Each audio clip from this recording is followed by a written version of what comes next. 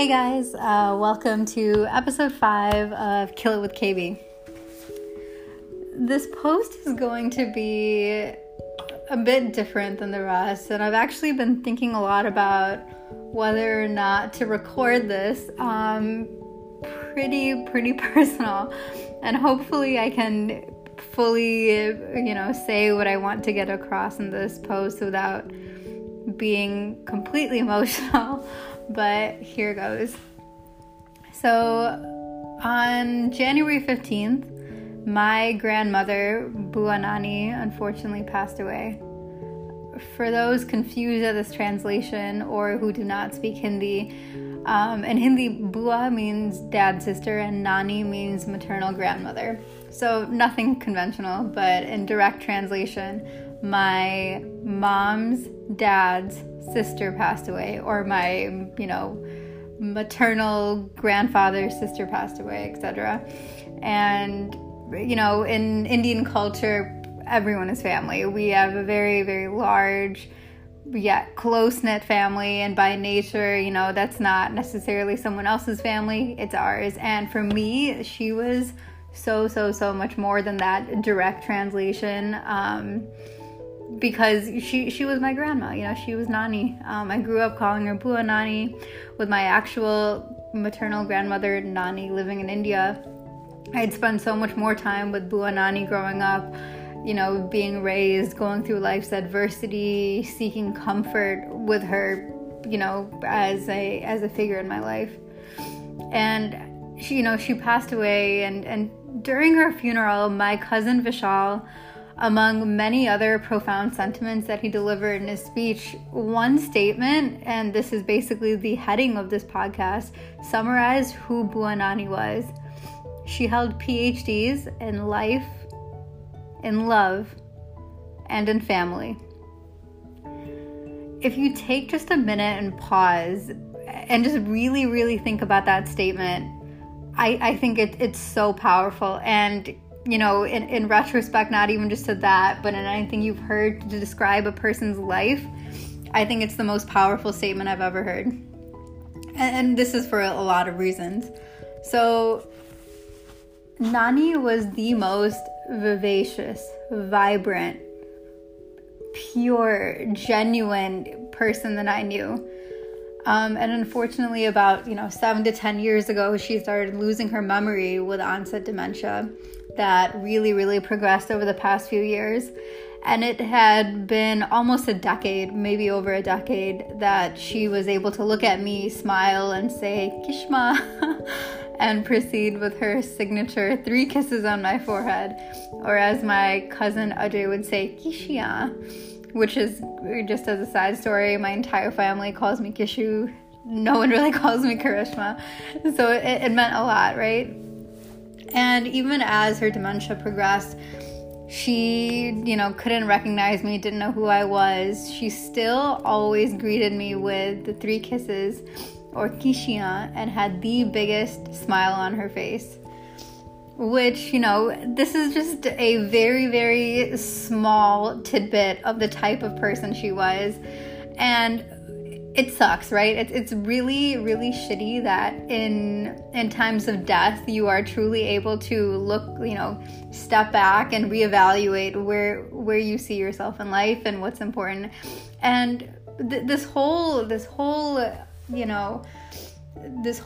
unfortunate event, and just really looking at the type of person she was, has really got me thinking over the past few weeks, and shifting the way that I think about a lot of things, right?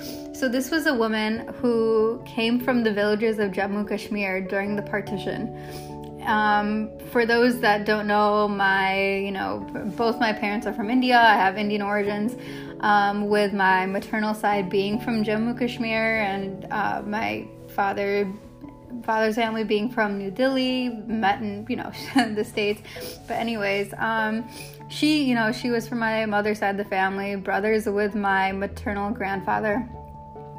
And I guess a brief rundown of history, Jammu Kashmir is very close to the border between India and Pakistan.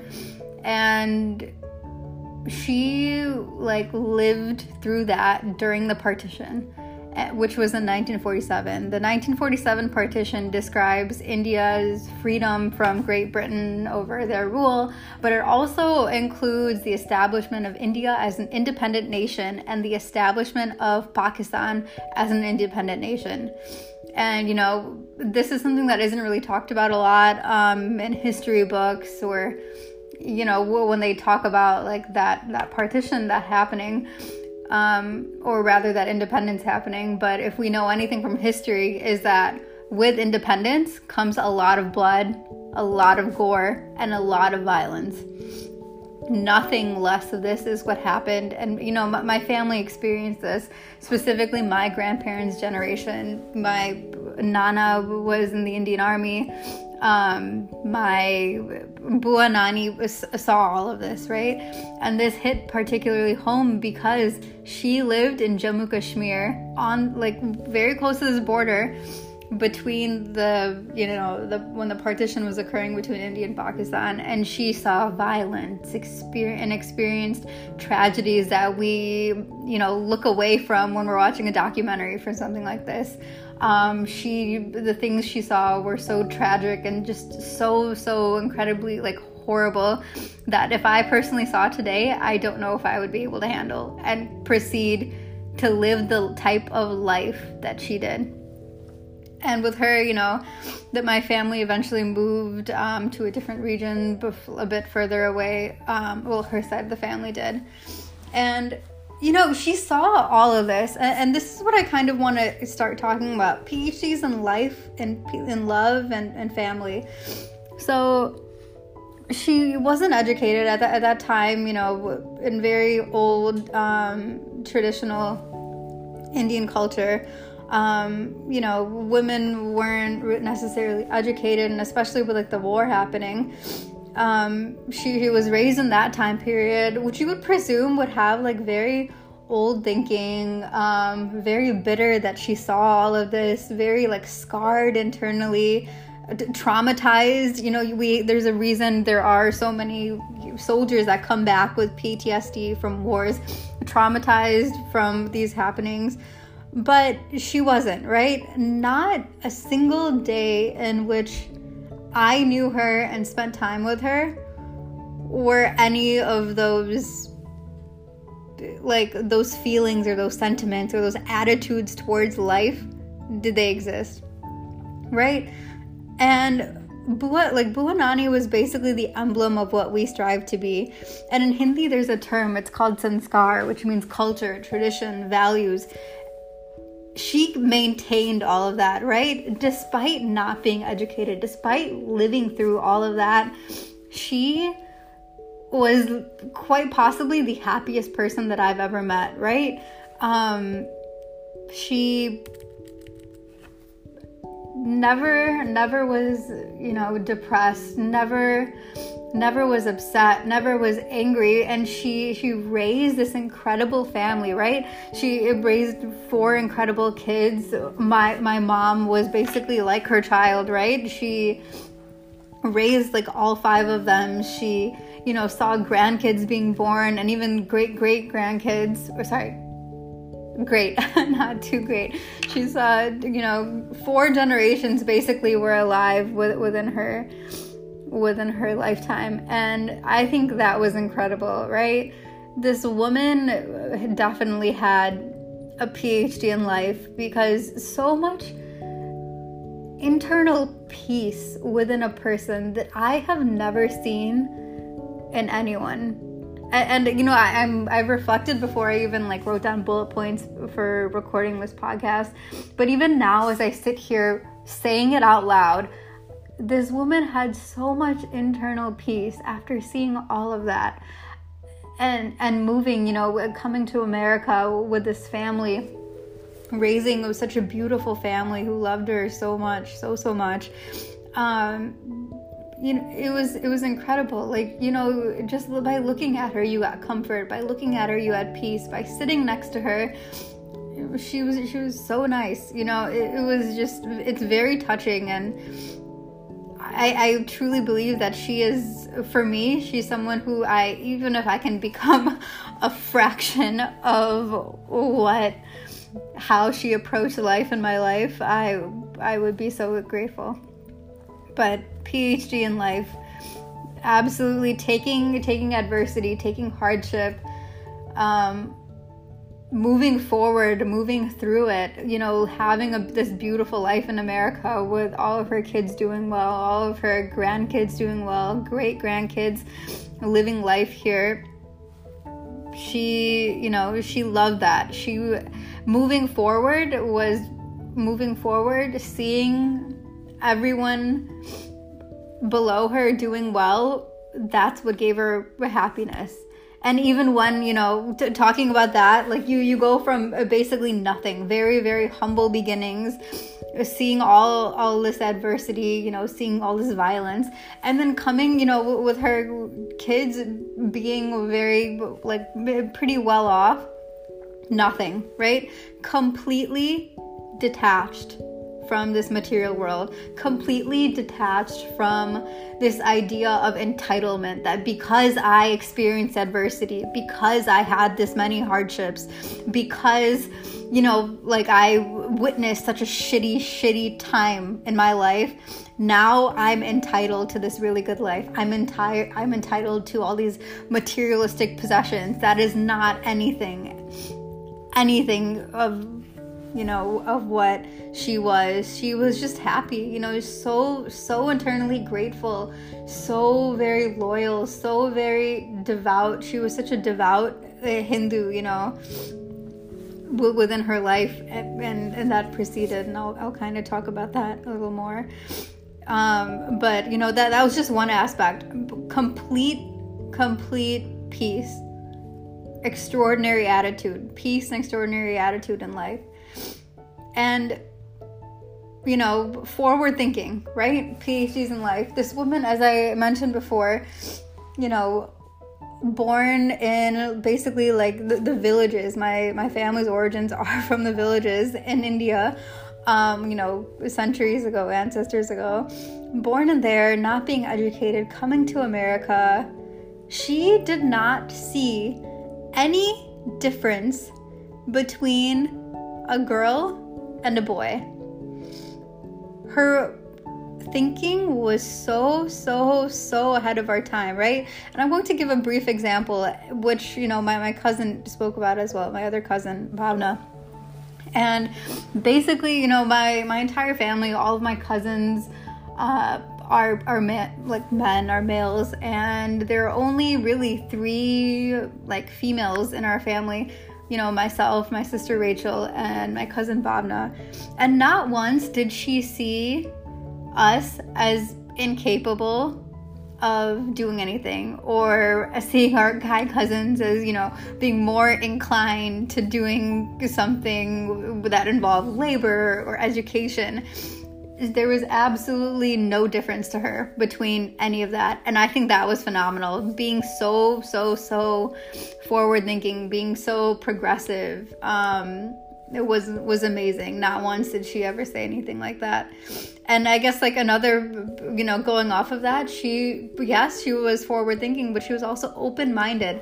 Being from this time, and this is not something a lot of people understand, especially if you don't come from a cultural background, of Indian origin. Let me say that. So open-minded. Right? So my cousins have married people who aren't Indian, who aren't Brahmin. And Brahmin is, going, centuries ago, decades ago, is going by the caste system in India. So my entire family is Brahmin. And we've had people who've married in who are European, who are American. So obviously this caste system has absolutely nothing to do with anything anymore. And, my cousins and myself growing up, this isn't something that was ever ingrained for us, right? We're very, progressive and very, we know our culture, but this is something that it doesn't really, take any sort of weight in who we choose to date or to marry, which I just thought was incredible, right? she, with my cousins, getting married, to people who weren't Hindu or to people who weren't Brahmin, who didn't speak the language, opened them with welcome arms, right? And I thought that was just beautiful from someone with her time, her age, her background, what she's seen. It's incredible.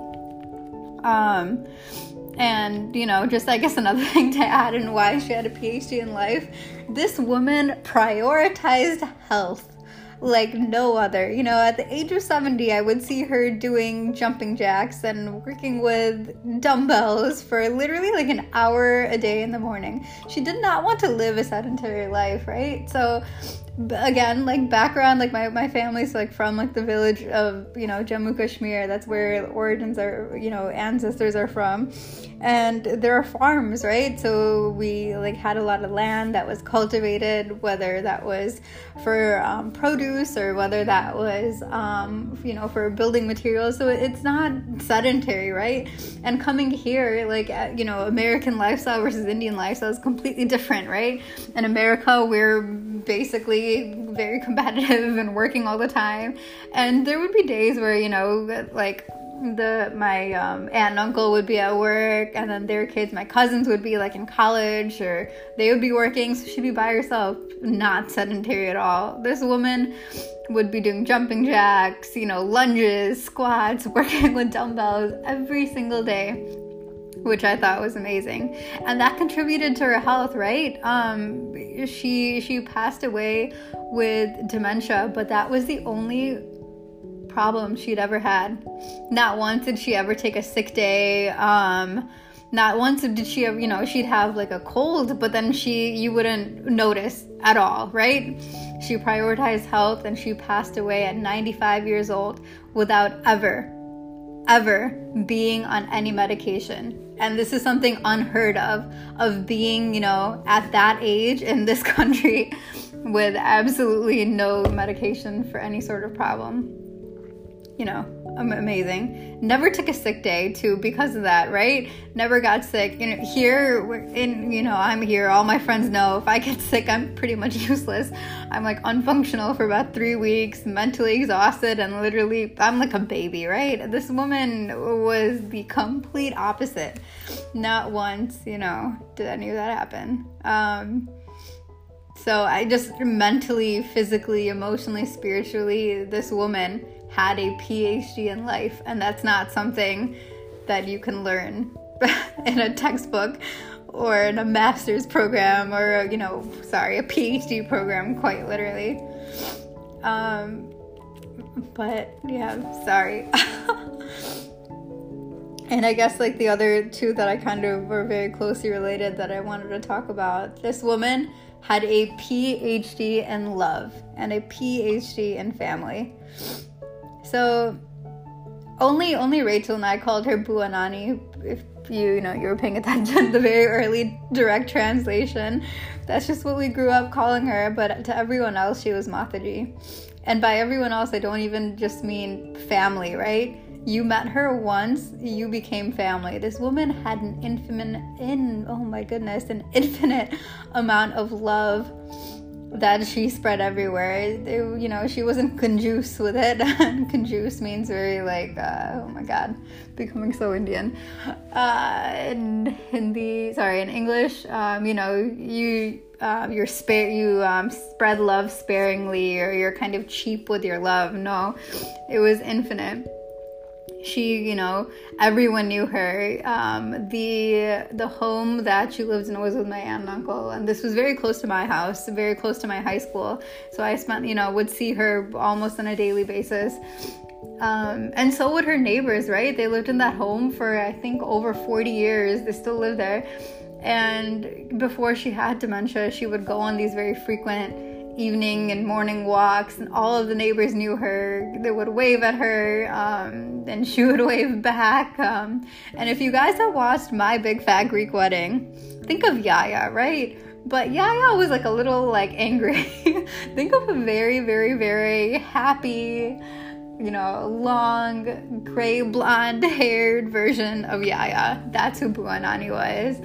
so much love, you know, everyone knew her, which was great. Not even that, you know, neighbors, my cousin's friends, my parents' friends, you know, my other, like, side, the other side of my family, my dad's entire side of the family, and so forth. Everyone loved her. You know, again, she met you once, she would give you a big hug, she would smile and give you her 3 signature kishiya, which was just extraordinary. Oh God, I could go on, but I think for the sake of love and just illustrating how infinite this was, I'm gonna give you a little bit of preface.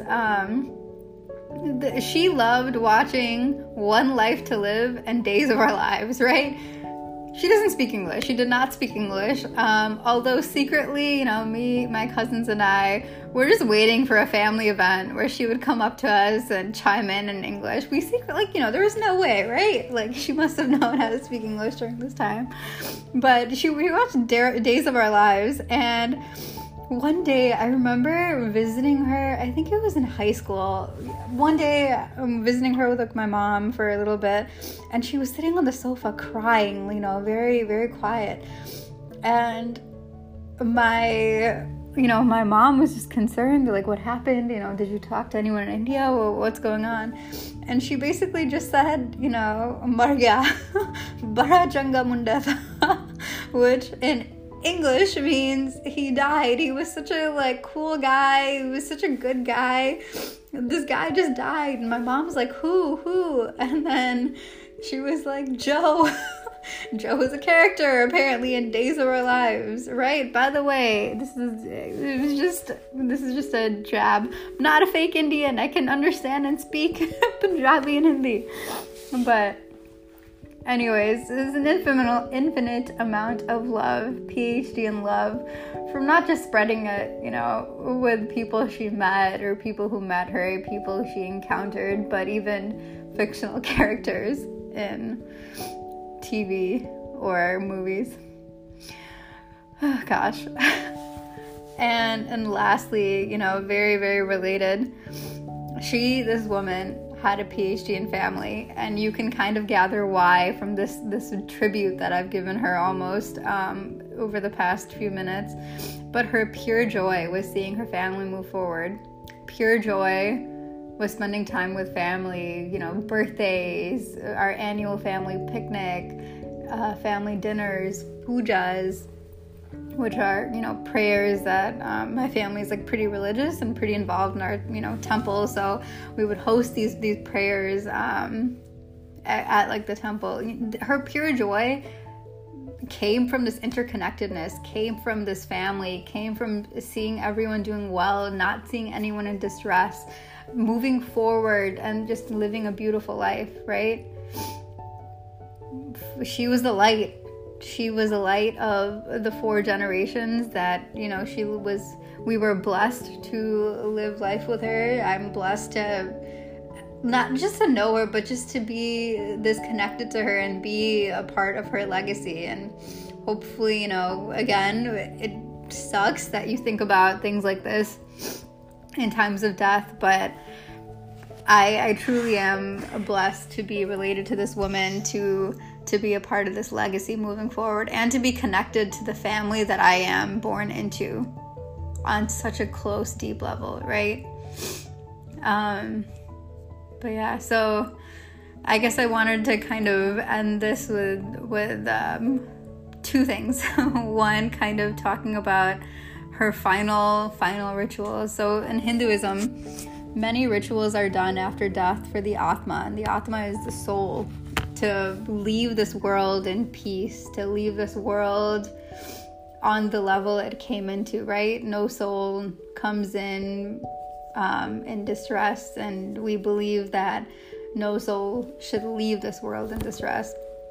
And right after her funeral, we had a prayer service at the mandir, the temple, and the very last pandit or priest that spoke gave her the most beautiful tribute anyone could have right? Like, not even just could have given, but to be the recipient of that tribute was beautiful. And it was in Sanskrit. I had a little bit of translation help from my cousin, but he basically said that she earned all of this celebration, right? And what he meant by that was, so many people came, attended her funeral, gave their well wishes to our family, spoke on her behalf, were mourning her death, but also speaking so highly of the type of life that she lived.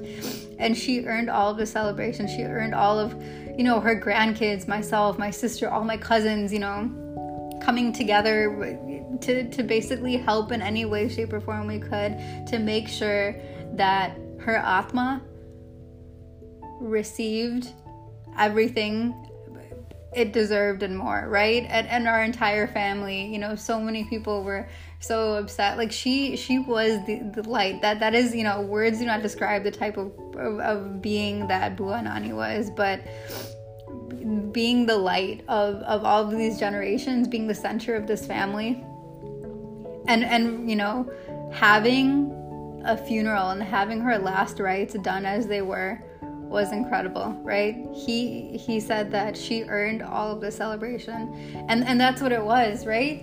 She was a beautiful person who lived an extraordinary life. And I want to take this podcast, I want to take a few moments here, as I have, if you're still listening, to celebrate her life, celebrate who she was, right? And again, make this tribute count. And if you are still listening, I hope you took some of the stories in terms of her and really got to know her better, but also kind of look at my reflection in terms of how having a PhD in life, love, and family is not something you can learn, but it's something that you can approach, right? It's something that you can consciously make an effort to have and kind of lead your life in the way that Bua Nani did. And then that's 100% something that I'm trying to do. I'm trying to shift my way of thinking for a lot of things in this world. And, her death, unfortunately, was a very big wake-up call for me. Okay, so this is pretty personal. I hope you enjoyed that and got to know a little bit about myself as usual, but also got to know my family a bit better. Okay, thanks for listening, guys, and remember, always kill it with KV.